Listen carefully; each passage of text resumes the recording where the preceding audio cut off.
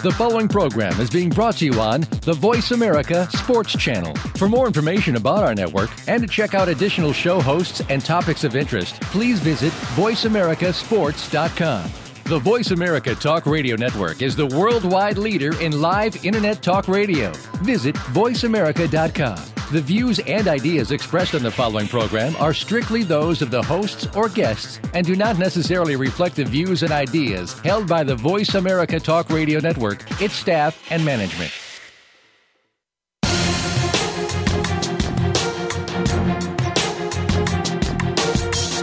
It's time to find out the stories behind the stories. Welcome to Nick Ferguson's Secondary Perspective. Get ready for some amazing guests, along with Nick's own expertise and insight behind some of today's top news in sports. The where, why, and how. Now, here's your host, Nick Ferguson.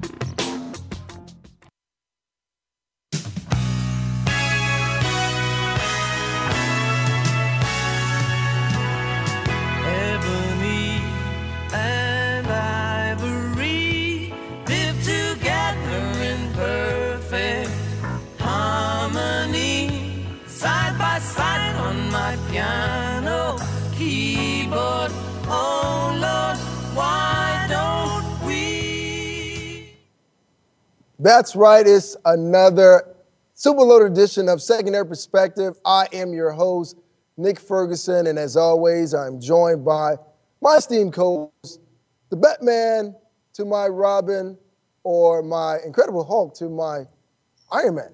That would be Mario Batanza. You can follow him on Twitter at Mile High Mario. You can find me also on Twitter at Nick_Ferguson_25. Mario, Nick, tell me this. What's a four-letter word that you can say that no one would get offended by, but everyone seems to love? Do you know that? Crap? No, that would not be it. The word is free, F-R-E-E, and that's right. If you go to Voice America Network Radio, you can get that free app and listen to this show every Thursday. Trust me, you don't want to miss it. Mario coming up on the program later on. We will have none other than Ohio State standout running back Maurice Clarett, and he's going to tell us exactly what he's been up to and ways that he's encouraged kids not to follow what he did previously, but to follow what he's doing now. But real quickly before we get to Maurice and get him on the line, of course, the NFL draft is around the corner, and it's in Chicago. We talked about it last week, but some interesting news.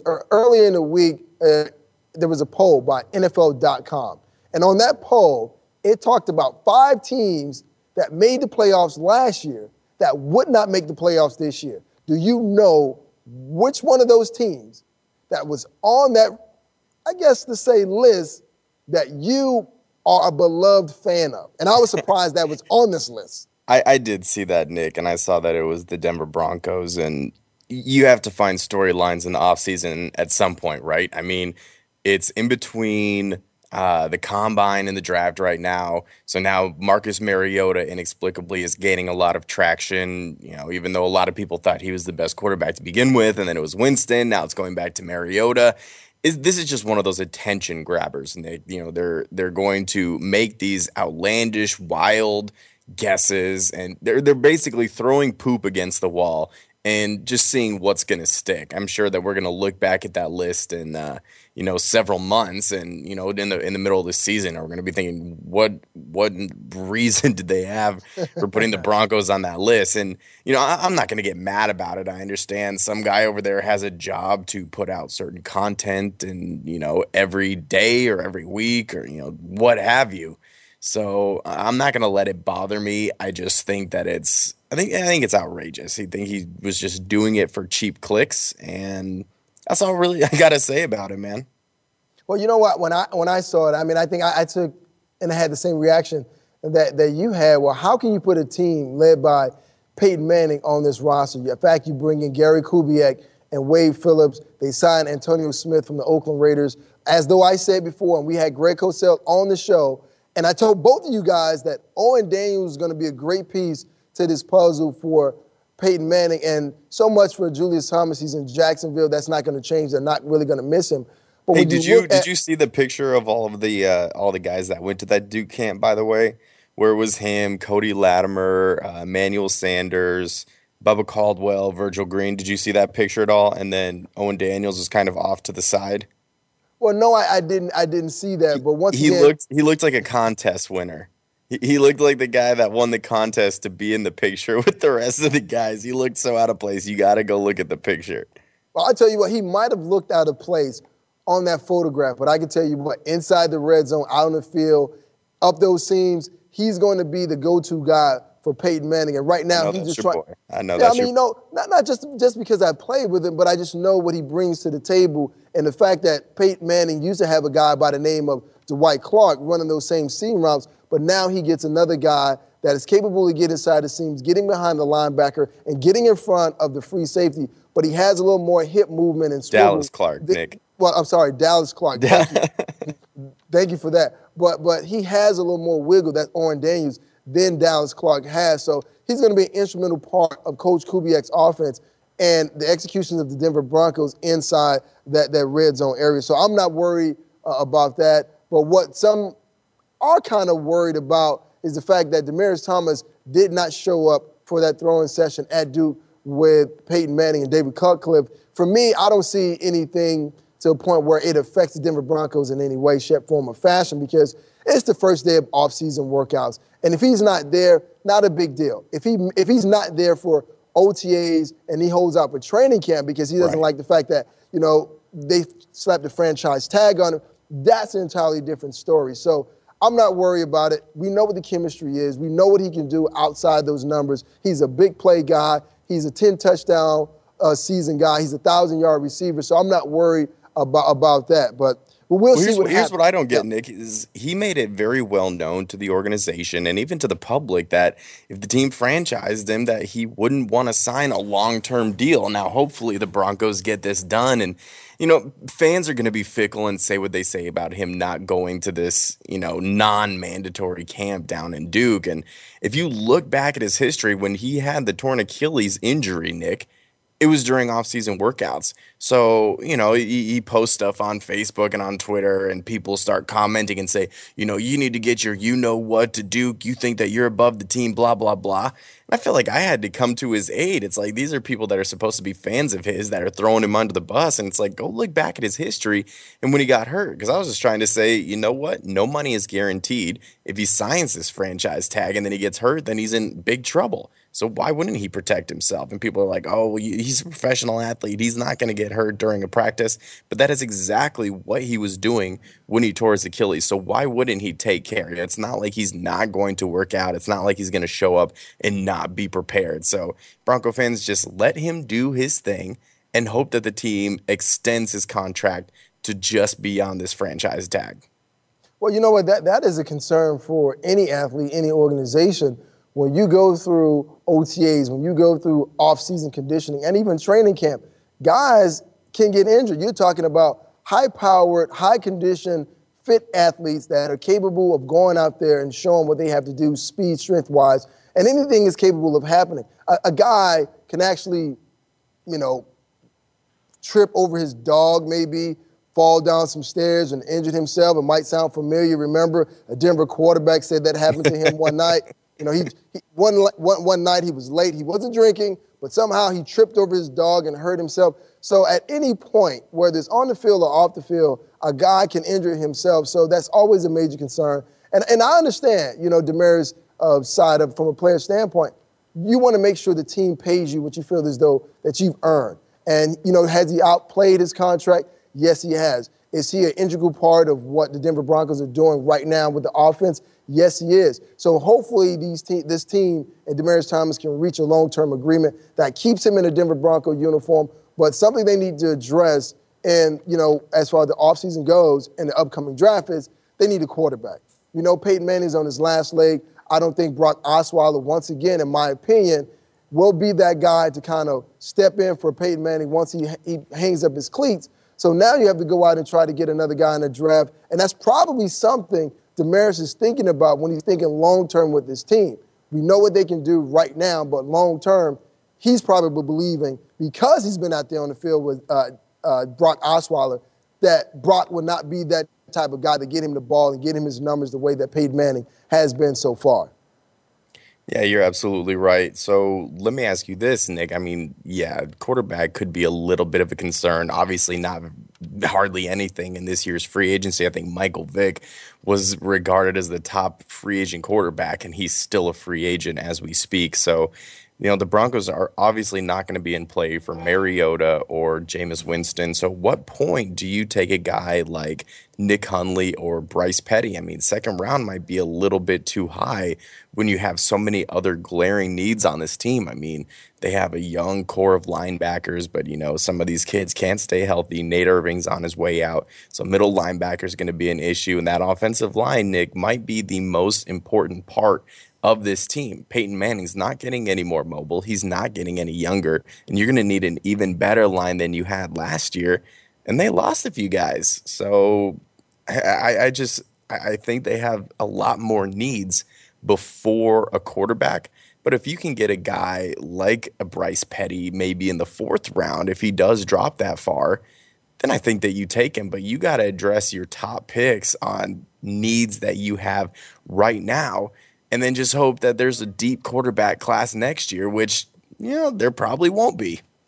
Well, I think what Gary Kubiak is going to do, both he and John we're going to sit down and look at this year's prospects of quarterbacks and see who's the best fit. And then once again, you got to think about the system that Gary Kubiak implemented when he was with the Denver Broncos and with the Houston Texans. He's going to need a mobile guy to get that done. So Huntley might be the guy, Garrett Grayson might be the guy, and Bryce Petty could be the guy. We don't know just yet. But another guy that we're going to bring into the program right now, you can follow him on Twitter at Maurice Clarett 13, Ohio State standout running back, had a sensational freshman year in 2002, and he knows what it takes on the collegiate level to be a top prospect. We bring in Maurice Clarett. Maurice, thank you for joining us. Hello? Yeah, Maurice, are you there? Yes, I'm here. All right, thank you for joining us. Now, we were just talking about, prospects coming in to the NFL. You at one point, and I'm going to go back to year 2002, and I know everyone watched the U part too, and I hate to start off this way, but I'm going to start off this way. And my co-host Mario and I have gone back and forth on this. There was a play that took place at the tail end of that game between I believe it was Chris Gamble and Glenn Sharp, where pass interference was called, and you guys had an opportunity to win that game based on that call. When you go out and you speak, as you do to a lot of kids trying to encourage them, do you constantly get questions about that play and whether you feel as though that was a legitimate call by the official?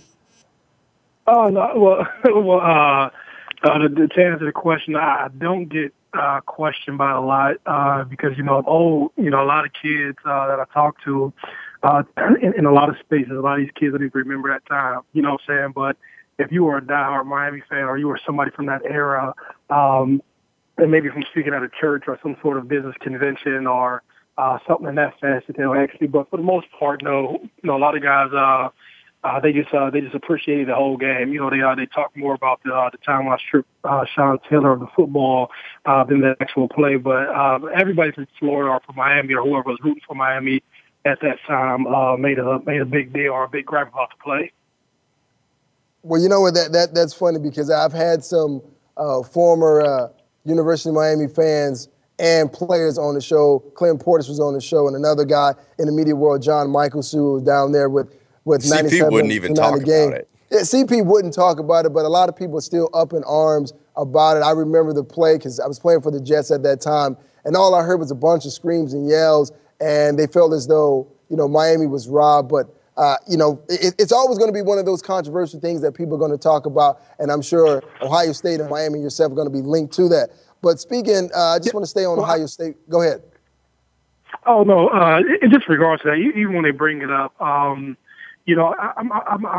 aware of how a lot of those guys feel, and to put it in context, at the end of the day, it's just a game. You know what I'm saying? And life goes on, and there's many things that happen from that. But I think when you have all those guys inside the conversation, you can have so many prominent guys who play for their team, who play for us as well. I think the larger conversation it should be had in regards of the experience of student athletes and what they meant to universities and what they didn't get from universities and how things could change to help move forward with the experience for most student athletes on these campuses. And so when guys seem to talk to me about that play, it's kind of like null and void. And if I choose to use my energy or speak out about something, I want to talk about, improving the conditions of student athletes, helping to educate these guys better, and to talk about the guys who weren't on the field. There's a lot of guys who are on that Miami team. Instead of doing the U part 1 and part 2, they should do a experiment on sort of where some of those guys landed, and go through that process and look at some of those guys from the Ohio State team, where they land at in life, and did they get their education, did they get their degree, and what are they doing now, and use your voice to speak towards that. You know what I'm saying? Well, if you just joined us, we're talking to Maurice Clarett, outstanding running back from Ohio State. You can follow him on Twitter at Reese Clarett 13. Staying with that theme there, Maurice. I mean, I've had several people on this show, coaches and players, and that was a constantly debated argument whether college athletes should get paid. And you just touched on a major point. There's a lot of guys who play, they're primetime players, but they don't get an opportunity to play on that second level, which is Sundays. And also, a lot of those guys don't get an opportunity to walk across that stage and get their degree. In your opinion, when you look at college football or college athletics in total and the NCAA, what more can they do to help these college athletes out for those who have given so much to the program but yet is giving back to them? I think it's twofold. I think you have to raise awareness to the athlete when he's initially coming to campus about the actual statistics, what goes on. I think there has to be, the parents have to be inclusive of it. A lot of these guys come from depressed socioeconomic backgrounds, so you may not have the infrastructure at home to be supportive towards a kid when he goes to school, or you may not be aware of what coursework that he may need to take to basically sustain or to create a healthy living for himself, with the odds being the way they are, with going to that next level.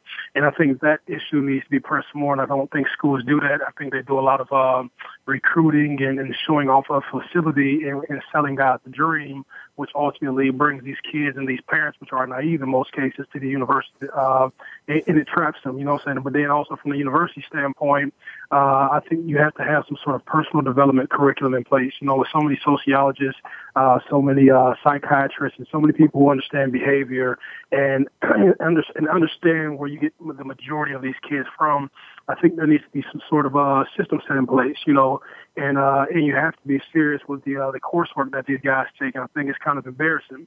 If you looked at the coursework from any of these major Division I schools, if you ask all their head coaches of their teams, would they allow their own children to take these courses? I think the answer would be no. There's no reason that you have so many guys piled up into African-American studies courses and they don't plan on doing further research to further their education. That there's no reason you should have a bunch of inner-city guys from Miami or South Florida taking agricultural classes or university studies degrees and stuff like that. And I think you just need to raise those hard conversations and really speak about them, because in the long run, you don't have a lot of DJ Williams. You don't have a lot of Antrell Rose. You don't have a lot of Jonathan Vilmas and so on and so forth. These guys have to actually go back to a community at some point.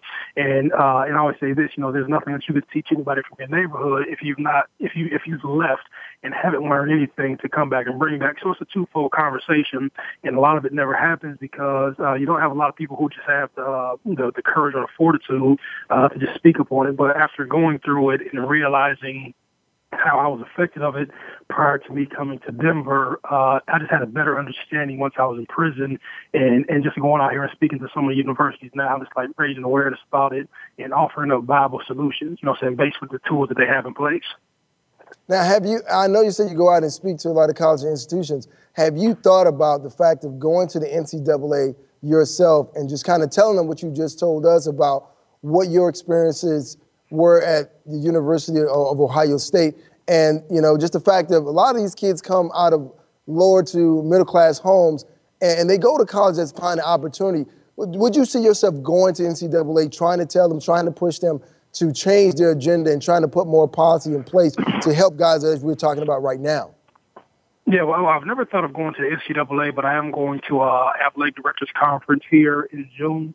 down in Orlando, and it's to raise these issues, and to really, just and not challenge guys in a negative way, but to just, for those who are in position, for those who have who created income and take care of their families off of the title of servicing student athletes, they may think that they're doing the appropriate job, but I'm just here to raise awareness in areas where these guys are not being serviced.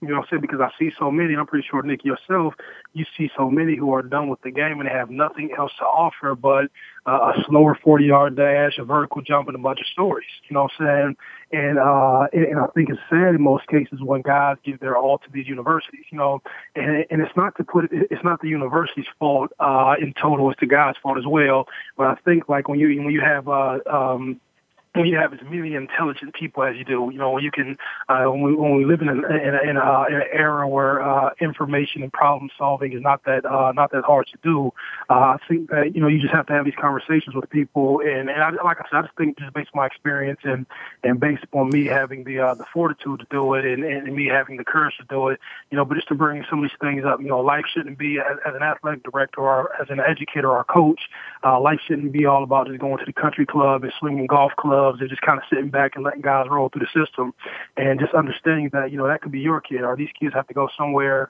and go back to a community. These kids have to choose a wife one day. They have to choose a girlfriend one day, making these guys more educated and more conscious of their behavior and building them, giving them skill, and lining them up with internships and everything like that.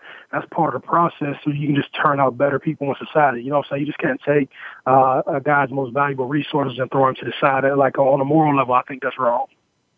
Well, there's a guy out there in Cleveland by the name of Johnny Manziel, great star athlete like yourself, and now he's finding himself running into some issues. He's coming out of rehab, and then there's controversy on his team where the leaders don't feel as though he can lead and be that guy, so he's lost the locker room. Have you yourself, being the guy that had a troubled past but just kind of rebounded, putting your life right back on course, have you reached out to Johnny Manziel? And if you have, or if you could, what would you tell him as far as trying to rebuild his brand and be that player that the Cleveland Browns drafted him to be? Yeah, well, I haven't reached out to Johnny Manziel. I know the people who kind of working with him. He works for Mav Carter. That's the Browns guy. And so Mav gets it, and I can only hope that they're speaking this truth to him, you know what I'm saying? And that's it. But I did get a chance to reach out to Josh Gordon, but I was traveling too much at the time, and I didn't have the opportunity to get up to Cleveland to him. But, I love all these young guys, because guys fight so hard to get to that space. And I've been there, and I kind of blew my opportunity not being a professional in every sort, you know what I'm saying? And so if I had to give any advice to Johnny, I think the first thing is just discovering and understanding who you are, and, understanding your role. It's one thing for your talent to take you and put you in a place where you're, excuse me, you slow down. A lot of these guys, it's not just Johnny Manziel. A lot of guys, they develop athletically, but not characteristically. You know what I'm saying? So much of a college athlete is in a bubble. You never really get the social experience or the actual student experience on campus. So you actually stay in a bubble from a mental standpoint. And when your athletic ability takes off, it only gets worse because you don't live in a real reality. You live into this reality where everything is given to me. So it's just a reassessment, just understanding who he is. You know what I'm saying?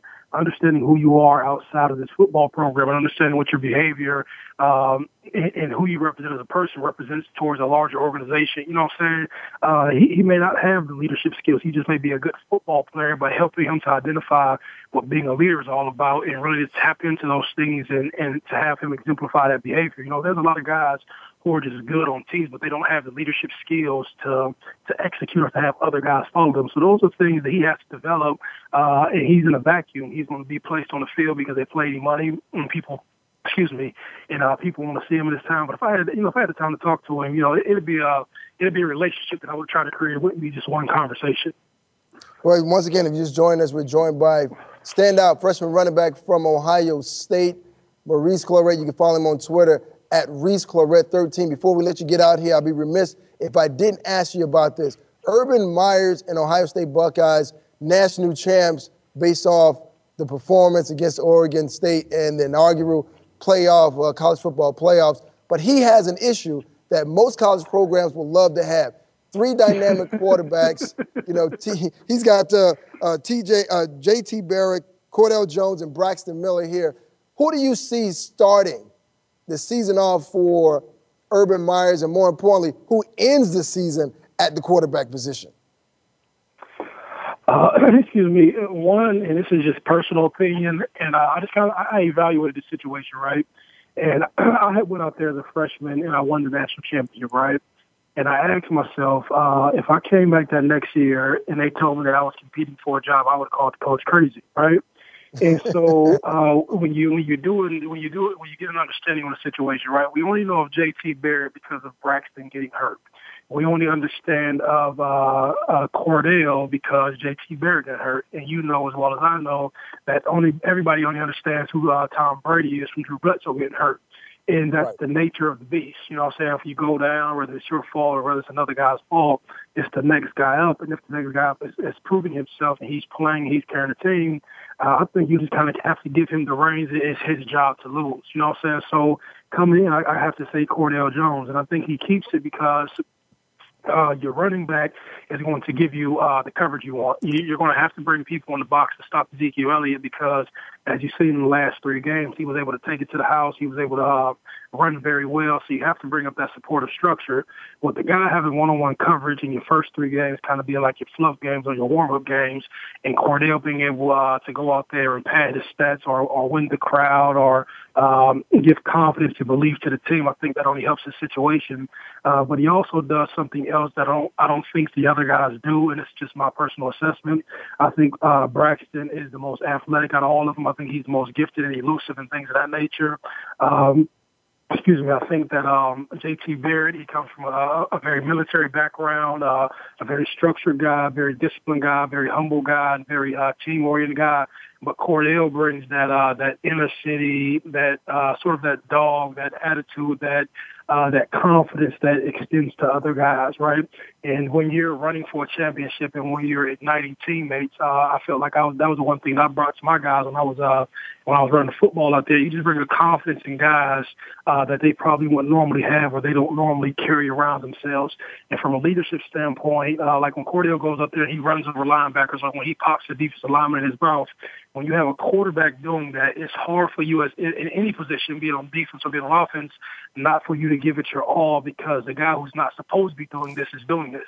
And we pray to God that all of these guys stay healthy next year. And it's a great situation, a great problem to have as a fan of the program. But I'm pretty sure in the nature of football, I'm pretty sure JT and Braxton aren't happy because you only have one position. That's the unfortunate thing. But, I wish those guys all the best of luck. Braxton has graduated, which is a good thing.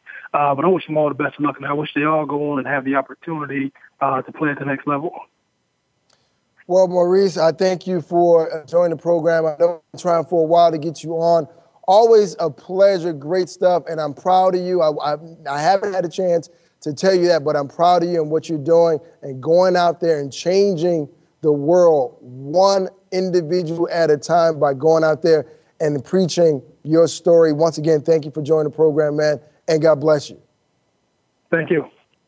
All right, appreciate it. That's Maurice Clarett. Coming up after this short break, is the NFL dumping its toe in the college pool, and what are the repercussions? That on the opposite side of this break. Nick Ferguson's Secondary Perspective here on Voice America Sports.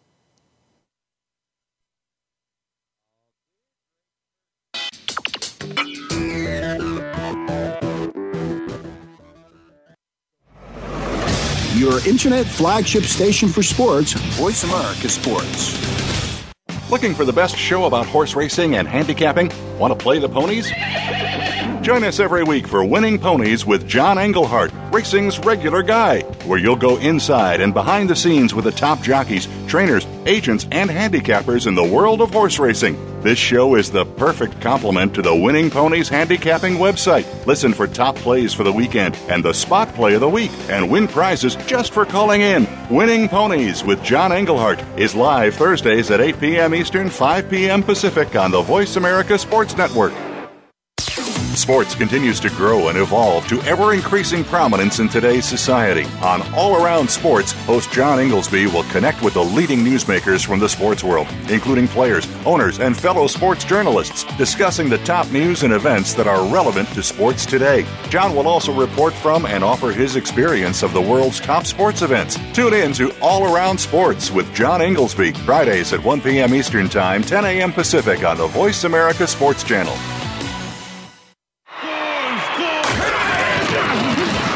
Your internet flagship station for sports. Voice America Sports.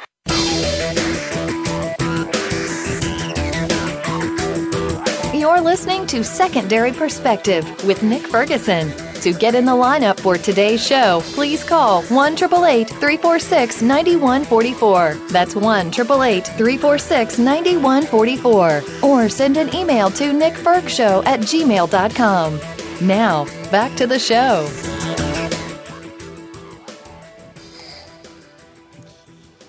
Oh, man. Great stuff from Maurice Clarett. I love what he's doing. He's taking back his life. He's encouraging people to do the same and not make the same mistake that he made. And it's always great when you have someone to do that. He was in the limelight, and then he fell on hard times. But the one thing about it, just like boxing, you know at some point it's going to be a slugfest. You're going to take a couple shots. You might fall down and hit the canvas. But at some point, you got to bounce back and you got to stand up. And that's what he's doing right now, standing up. And talking about standing up, it is that time yet again, Mario. It is time to go to court.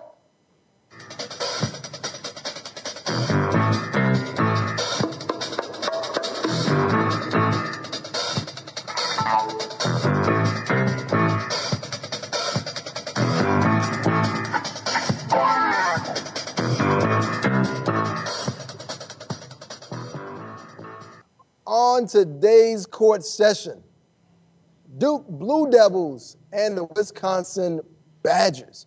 The Final Four reached its climactic end with the Blue Devils freshmen took over. Bo Ryan and Kaminsky, I mean, they were just derailed. And Bo Ryan has some not so good things to say after the game, but here's Coach K and what he had to say about that win Monday night.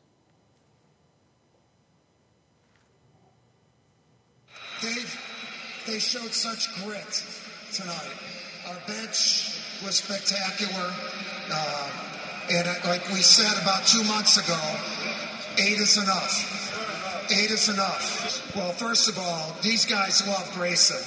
And once he gave, we were kind of dead in the water. You know, we were 9 points down. And Grayson just put us on his back. And then once he got us in striking distance, we just said, tie us, run high ball screen, and be you. You know, that's great coaching, I guess. And both you guys responded, but, you know, Jim, our defense, you know, Emil, Matt, these guys, Marshall, they play great defense. If we don't get stops, we're not going to win the game. Well, I told these guys how proud I was of them, and, you know, it was just a situation where you just have to be able to handle all the hands and the checking. I mean, all the there was more body contact in this game than any game we've played all year. And I just feel sorry for my guys that all of a sudden a game was like that, you know. And I think they're struggling with that a little bit. So we missed some opportunities. They hit some tough shots, but you know, it's just a shame that it had to be played that way.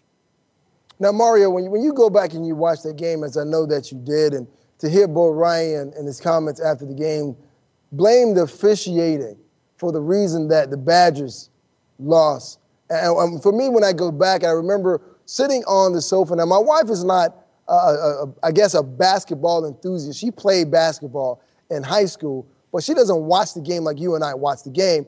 And I remember as she was sitting down, you know, the ball was on, I guess, the Duke side of the court. And it appeared as though the ball went off of Winslow's finger before it went out of bounds. And I don't know if the officials had the angles that we had at home, obviously not.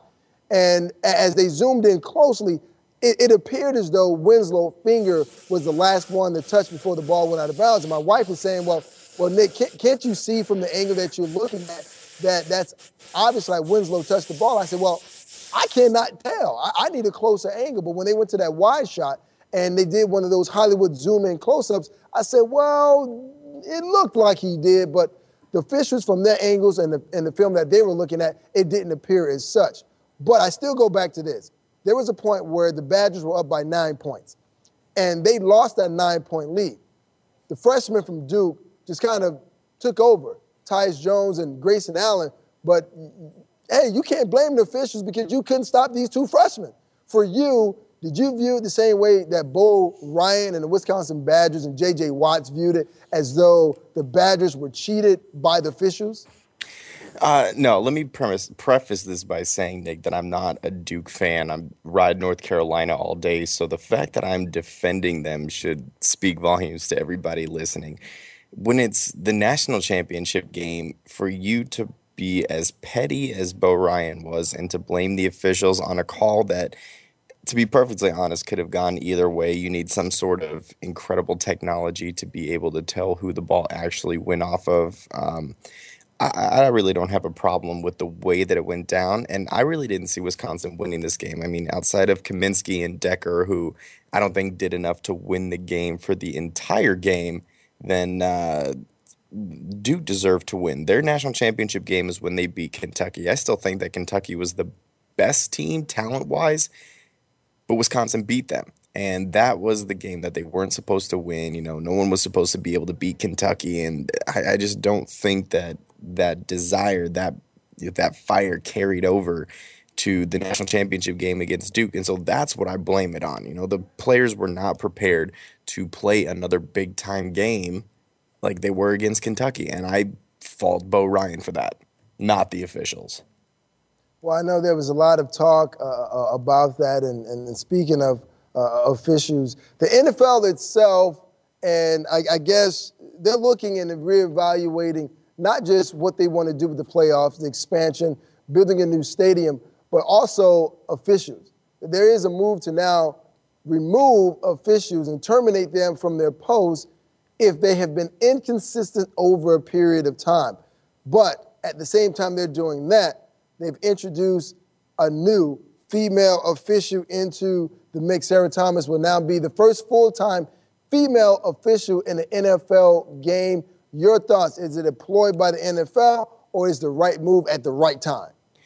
I don't think it's a ploy, Nick. I mean, yeah, obviously she's going to get a little bit of notoriety for being the first female official in the NFL. But if she's, been in college for as long as she has and she's gotten good marks and she deserves to be up there, then why not? I don't think this should be as big a story as it is. If it doesn't matter if you're, a female or a male, if you do the job and you do it well, especially in the NFL. I mean, if she's better than some of the officials that we see, then I'm perfectly fine with it.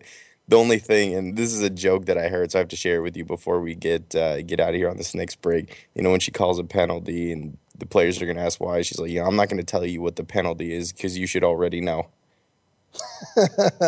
Well, we'll talk more about this on the next side of this break. You listen to Nick Ferguson, Secondary Perspective, with Mario Batanzi. We'll be right back after this quick break.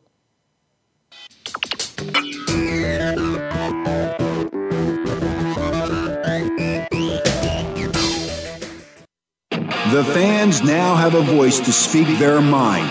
No holds barred. They need to bench his ass and move on. I just think that the coach made a mistake. All crazy. NFL, MLB, NBA, NHL. Speak up. Speak up or forever hold your mouth. We ain't playing around here. Voice America Sports. If you think you've seen online TV before, let us surprise you. VoiceAmerica.tv is online now. The leader in live internet talk radio has done it again. Multiple channels, a state-of-the-art viewing experience, live and on-demand programs streaming 24 hours a day. It's exactly what you want, when you want it. VoiceAmerica.tv. From health and wellness to business, sports, and everything in between. Discover our new world. Visit VoiceAmerica.tv now and experience the future of online television. VoiceAmerica.tv. Looking for the best show about horse racing and handicapping? Want to play the ponies? Join us every week for Winning Ponies with John Englehart, racing's regular guy, where you'll go inside and behind the scenes with the top jockeys, trainers, agents, and handicappers in the world of horse racing. This show is the perfect complement to the Winning Ponies handicapping website. Listen for top plays for the weekend and the spot play of the week, and win prizes just for calling in. Winning Ponies with John Englehart is live Thursdays at 8 p.m. Eastern, 5 p.m. Pacific on the Voice America Sports Network. Are you a real sports fan? Get ready to talk football and anything else sports with Kwame Lassiter, formerly with the Arizona Cardinals, San Diego Chargers, and St. Louis Rams. Kwame's got the experience, so he's prepared to talk sports with you every week on Kwame Lassiter's Sports Talk. It's on the Voice America Sports Network every Monday, Tuesday, Thursday, and Friday at 9 a.m. Pacific Time, 12 noon Eastern Time. Get ready for an unpredictable, fun, and sometimes sarcastic look at the world of sports. That's Kwame Lassiter's Sports Talk on the Voice America Sports Network. Your internet flagship station for sports, Voice America Sports.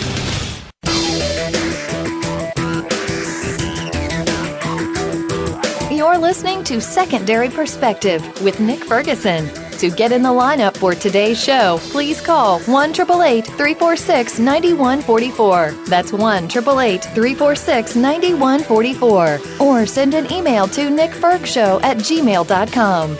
Now, back to the show.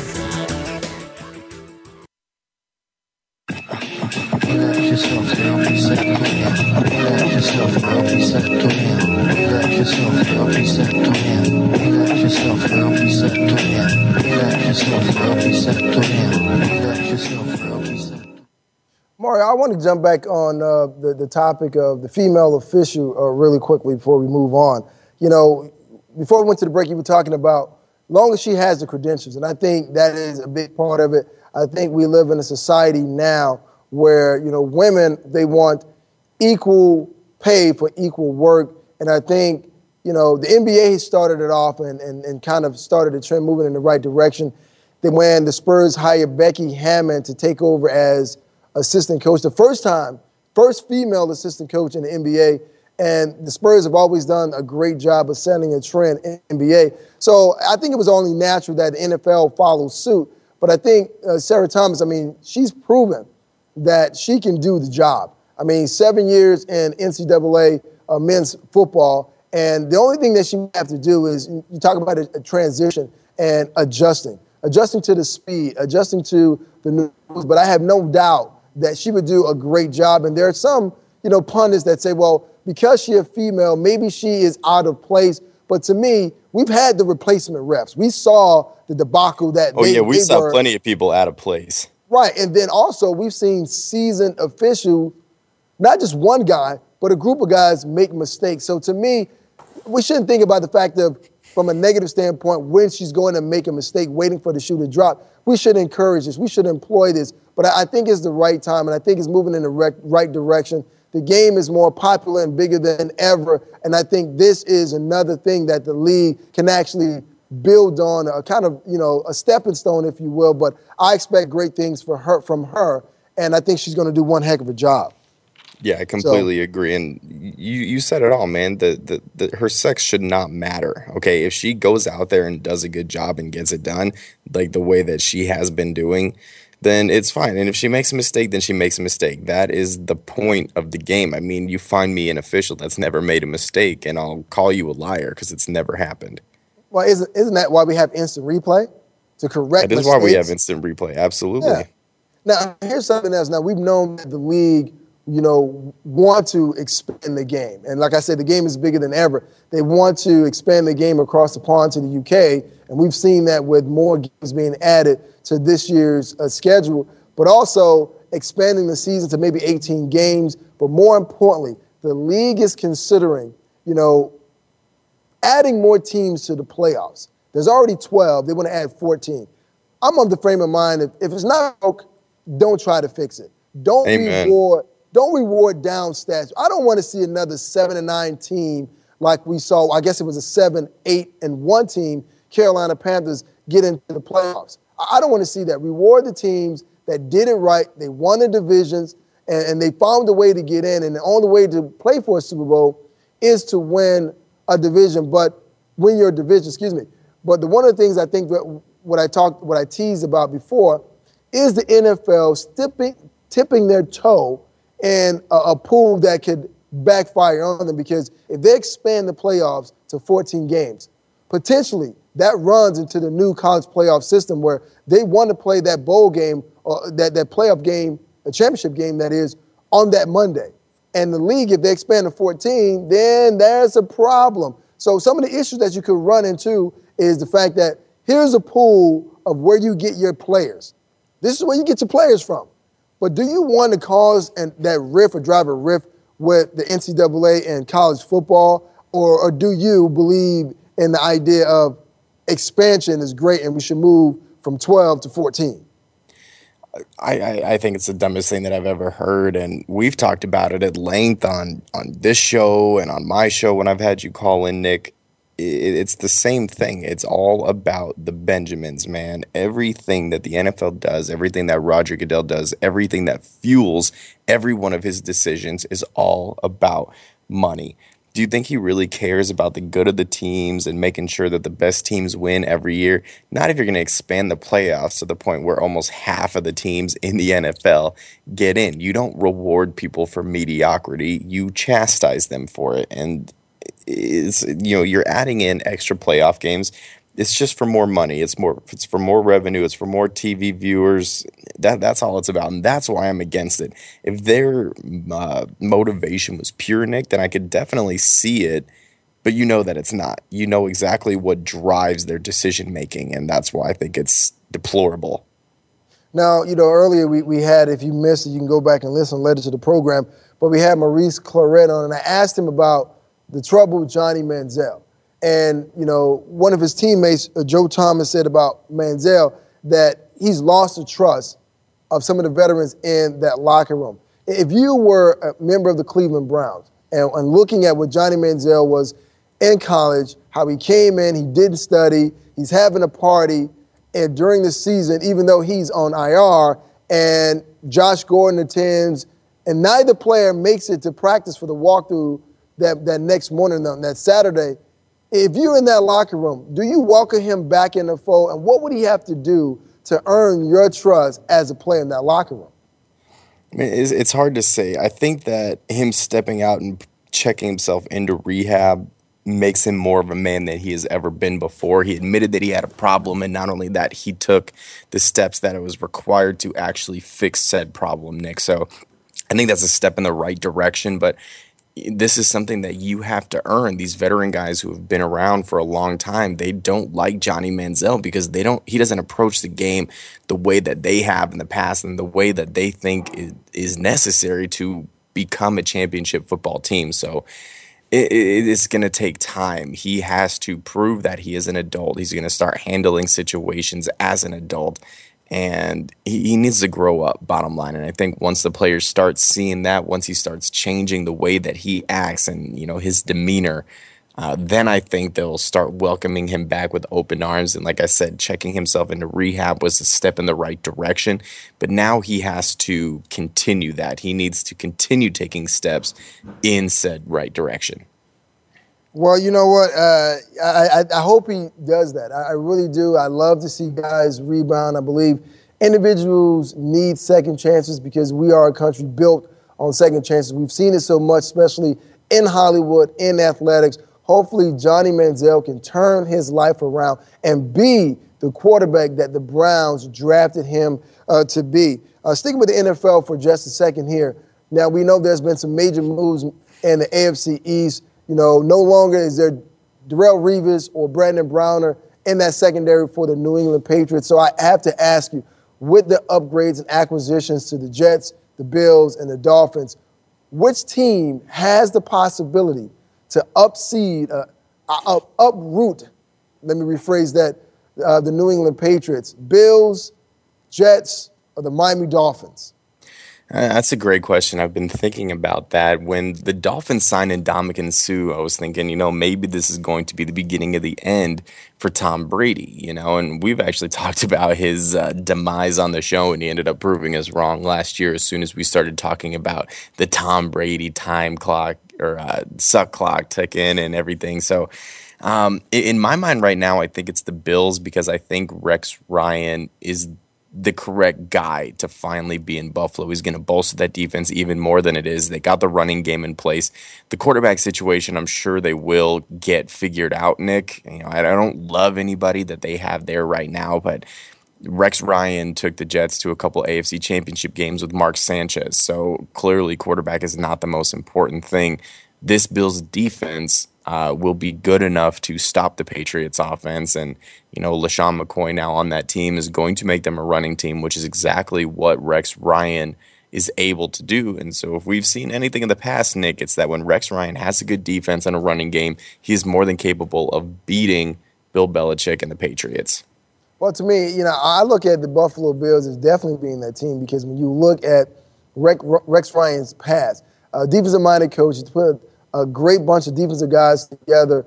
And when he was in Baltimore, that's one of the things that he did. And remember, this is a Baltimore team that is constantly giving the New England Patriots fits over the years. So when you come and you inherit a great defense, Marcel Darius, Kyle Williams, and Mario Williams with the ability to bring the pressure off the edge. If his name is Mario, he's good. Exactly. And I play with Mario, so I know what type of player he is. When you talk about double-digit sacks, recently, he has that ability, and they have collectively to defensively to be that group of guys to give Bill Belichick and Tom Brady all they can handle. But then I look at the offensive side of the ball. You talk about LaShawn McCoy, dynamic runner, matchup nightmare, and a hard guy to tackle in the open field. But then you bring in another guy with some of the same attributes where you can play him in a slot, you can play him out wide, you can put him in the backfield, and that's Percy Harvin. I know he's had a trouble pass with the Seattle Seahawks and the New York Jets, but I think in that little short tenure he spent with Rex Ryan,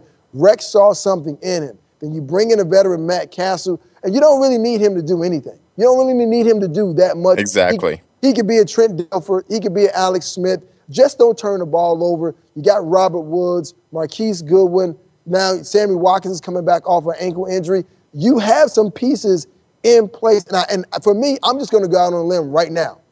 Barring injury or anything else, I'm going to go ahead and project that the Buffalo Bills will win the AFC East, followed by the New England Patriots. I said, I know it's bold predictions. It is early, but I like That's Rex real Ryan. early for a bold prediction. Hey, listen. Look, they're going to add some more pieces in this draft, but looking at what they have on paper and the mentality of the coach and then Greg Roman being the offensive coordinator that comes over from San Francisco 49ers, this is a team that's primed and ready to take over the AFC East. So I think that for me, I think that's what's going to happen.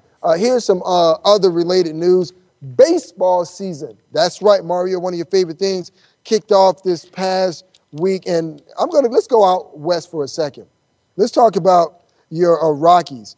3-0 start, first since 2001. Are you optimistic that they can continue this trend, or are we being set up and teased for a fall? If there's one thing I know it's about the Rockies, Nick, it's that they're going to have an excellent April and they're going to have a terrible May. That's usually how this team operates.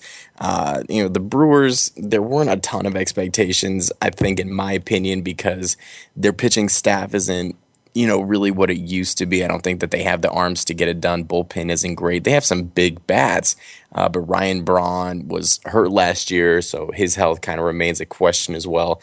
I want to see them do it against some of these division teams who are, going to finish at the top. The Dodgers, we see what they're doing with Adrian Gonzalez right now. The Padres really loaded up. The Diamondbacks, probably the one team that the Rockies should be able to handle. And then, of course, who can forget the World Series champions in 3 of the last 5 years or whatever it is, the San Francisco Giants. I mean, that division is very, very good. So it's never been an issue with this team scoring runs, which they are doing in buckets right now. It's always about pitching. So if they can get a little bit of consistent pitching and, get their starters into the 6th and 7th inning, and, if their bullpen can step up and, LaTroy Hawkins, 40-year-old closer, man. They might need to spell him here pretty quickly. He gave up 2 runs in the 9th, 4 hits and 2 runs in the 9th to blow that save, and luckily Willeen Rosario came to the rescue. But I want to see what they do with the rest of April and into May, because they're going to have like the next, I think, 17 or 18-ish games are going to be against division opponents. So we're really going to get a good look at this strong division. They're going to play every one of their division opponents coming up after this series with the Cubs. So, man, time will tell. Like I said, offense is not going to be a problem. Dickerson, Cargo, and Tulo, even Blackman, Morneau was a batting champion last year. They have the bats to absolutely get it done. Arenado over there at third. It's all going to be about the pitching, just like it is every year. Because the one year that they had pitching, Nick, they went to the World Series. So am I optimistic? Yes. Am I going to think that this continues? No, because even though I'm optimistic, I am also a realist. But, man, they have been fun to watch thus far. Well, you mentioned San Francisco Giants, and the one way they've been able to do it, great outfield play, great pitching, and you have to have a closer. And you don't have a guy like Madison Bumgarner, but, hey, listen, hopefully the Colorado Rockies can actually put some things together in their bullpen, get some closing, play some great defense, and maybe we might be talking about them in that pennant race. We still have to wait. But before we get out of here, both twins, Andrew and Aaron Harris, have declared for the NBA draft. They're not projected to go really high. Before we get out of here, your thoughts on that really quick.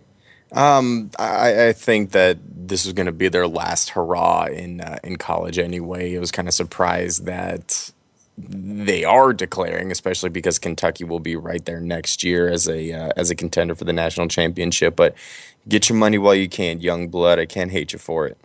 Calipari is one of the best in college basketball, one and done, and then reloading. But so we'll see what the Wildcats of Kentucky can do. I want to thank Maurice Clarett for joining the program, and I'm proud of him for what he's doing.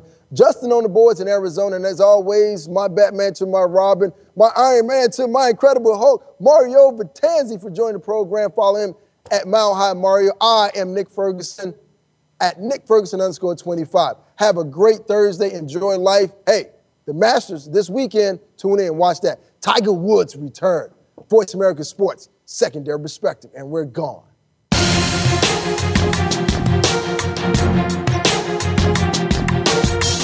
Thanks again for stopping by. Be sure to catch Nick Ferguson's Secondary Perspective again next Thursday at 1 p.m. Eastern Time, 10 a.m. in the West, on the Voice America Sports Channel. We'll share some more great stories next week.